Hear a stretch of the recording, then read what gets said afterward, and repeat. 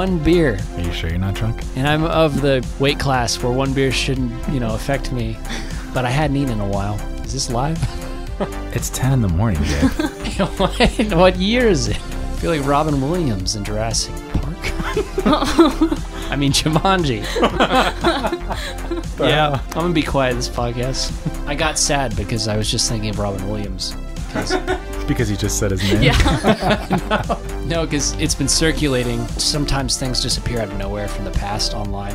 And I think Robin Williams said some things about Joe Biden in 2009 where he was kind of just making fun of him. And so since Joe Biden's been in the news with the VP nomination recently, right, that started circulating, and it's just funny how things resurface after a certain amount of time. Yeah. Sometimes without much of a reason. Sort of like Robin Williams being mentioned just now.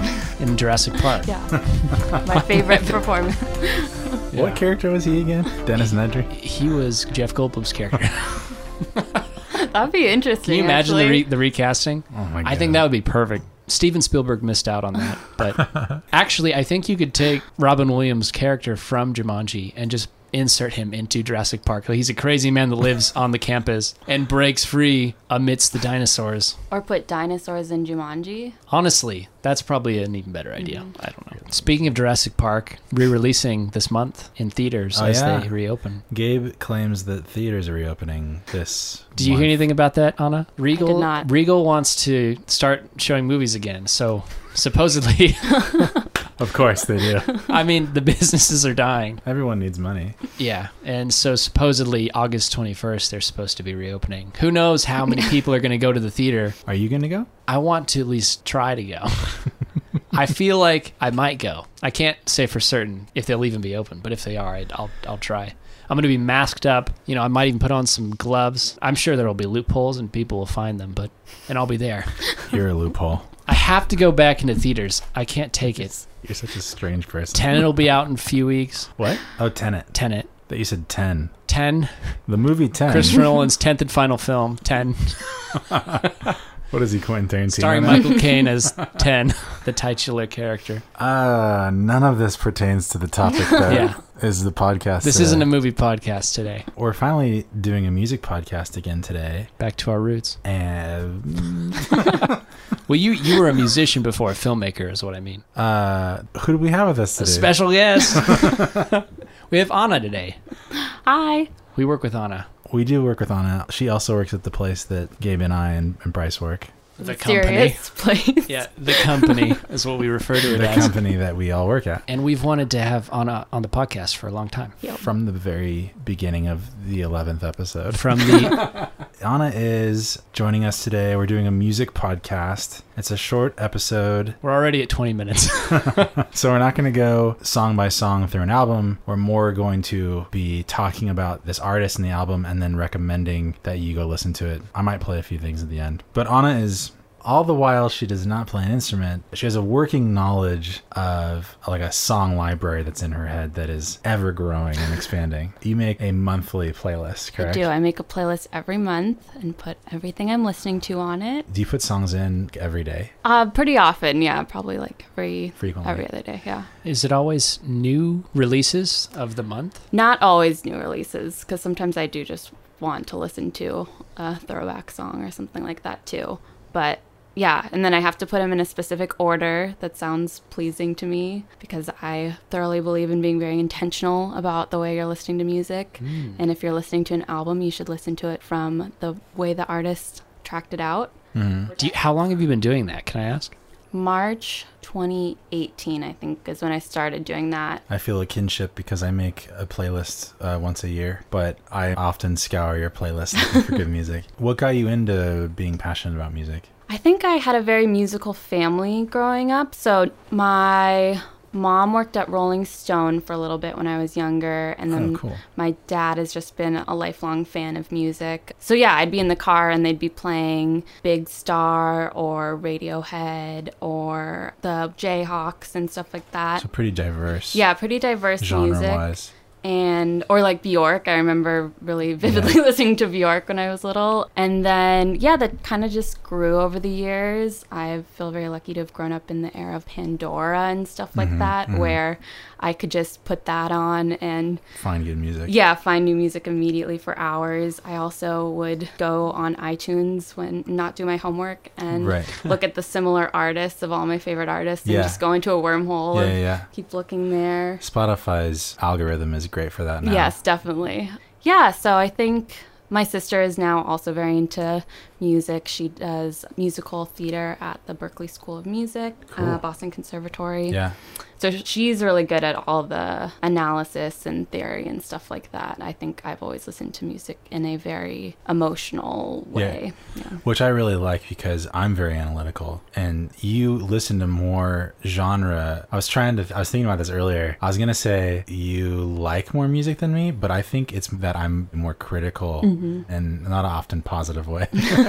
So you often hear more things, and in the past even I've come to you and been like, what is this from? And you can usually know it right off the top of your head, which is pretty incredible. So that's one of the reasons we're having Anna on today, is because of her working knowledge of all things music. And today we're doing an individual named Phoebe Bridgers. If any of you have ever heard of her, all you 5 people out there. I think she has a pretty decent following at this point. No, 5 people listen to us. Oh, smaller audience. Yeah. And probably not a lot of overlap.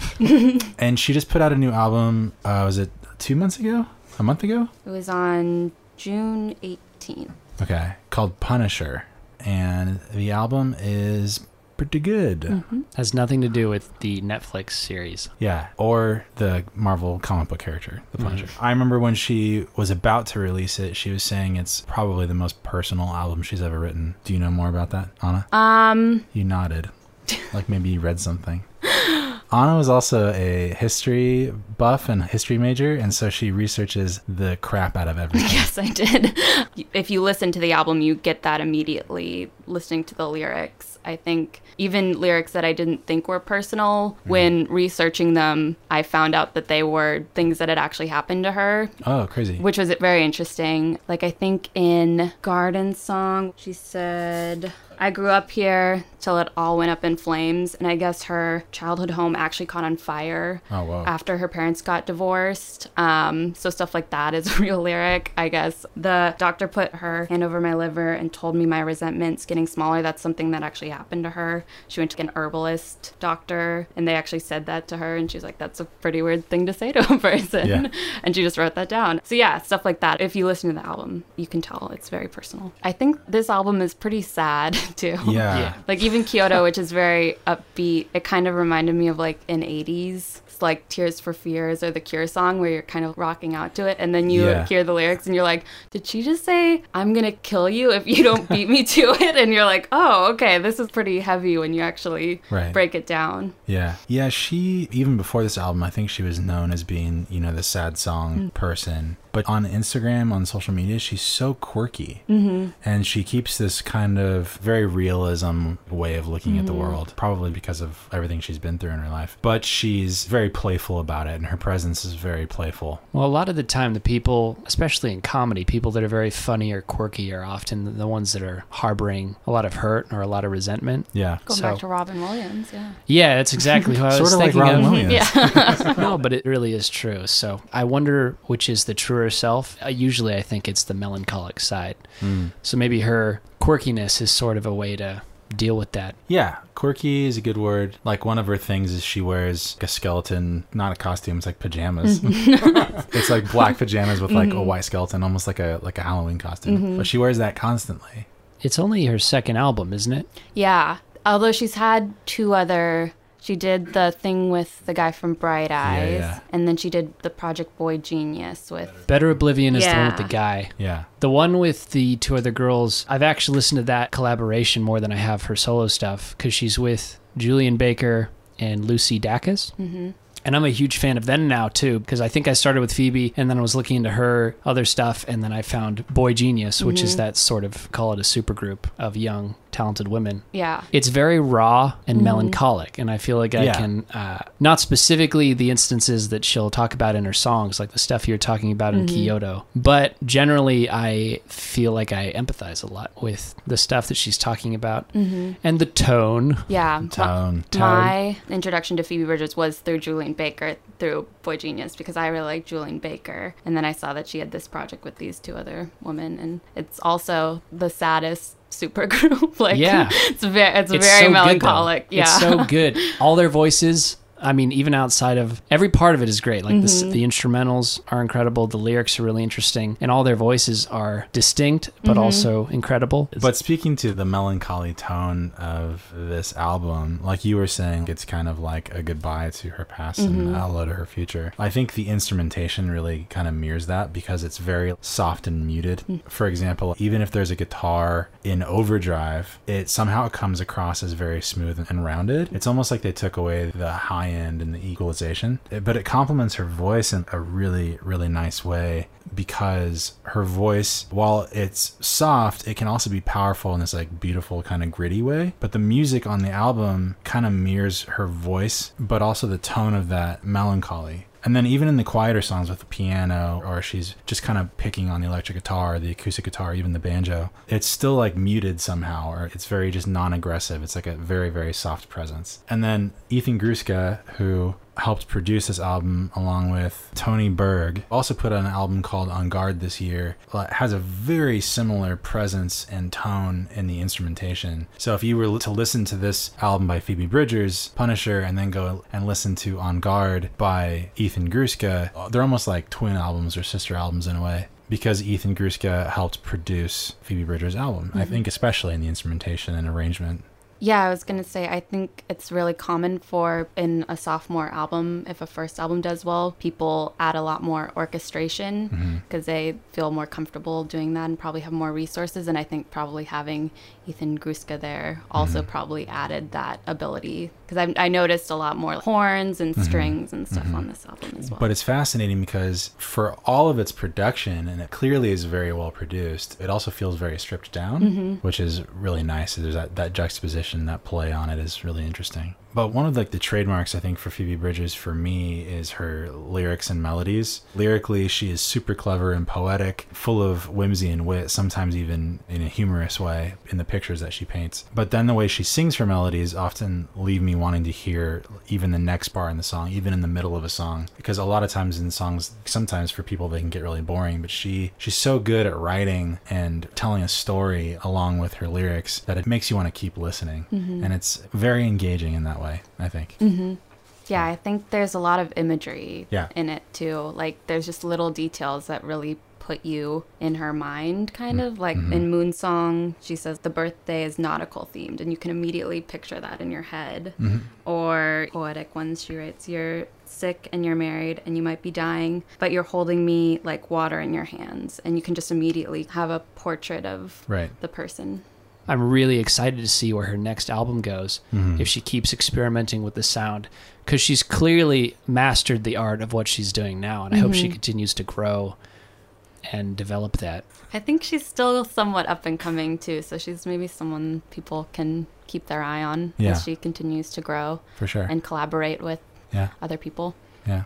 I hope on the third album that she's able to just, like I said, keep experimenting and finding new ways to do things. Did you guys look up what Punisher means to her? No. It was really interesting, actually. So she is very inspired by Elliott Smith. That is her favorite artist. Oh, interesting. And the song Punisher is about him. The word Punisher, she meant that to be a type of fan who just doesn't know when to stop talking. And she said that the song is mostly about stalking Elliott Smith and being afraid that I'm a punisher, and that when I talk to my heroes, that their eyes will glaze over. So kind of that idea of don't meet your heroes and just continue to appreciate them. It was interesting too, since she's kind of growing into a similar place that he was probably in. And You mean is like becoming personally? I just think she's probably becoming more famous, so she's probably I think she mentions having fans come up to her and maybe not giving them the experience that they want. I think in the song she says, "I swear I'm not angry, that's just my face." And so kind of being like, I want to relate to you, but I don't know what to say right now and stuff like that. So I just think it's an interesting... They both kind of had cult followings. As she gets more famous, she's probably relating to him more in some ways, while also really still idolizing him. It's easy to forget that famous people are people too sometimes. As a person that's not famous myself, I often... well, you kind of mythologize or idealize a person in your mind, especially when it comes to celebrities, and you forget that they're just as fucked up as you are. Well, at this point, I'm going to try to somehow play tracks from the album Punisher. Do it. See what happens. Right now. And now.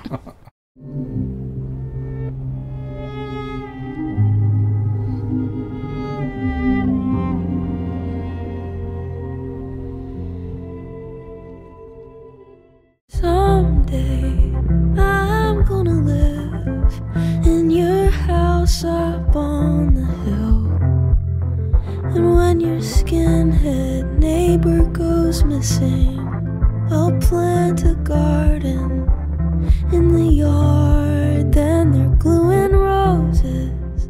I wanna kill you if you don't beat me to it. Dreaming through Tokyo skies. I swear I'm not angry, that's just my face. A copycat killer with a chemical cut. Either I'm careless or I wanna get caught. Baby, it's Halloween,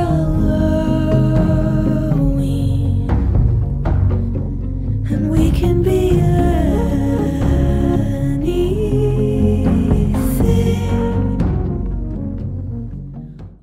impossible. I want to believe that if I go outside, I see a tractor beat.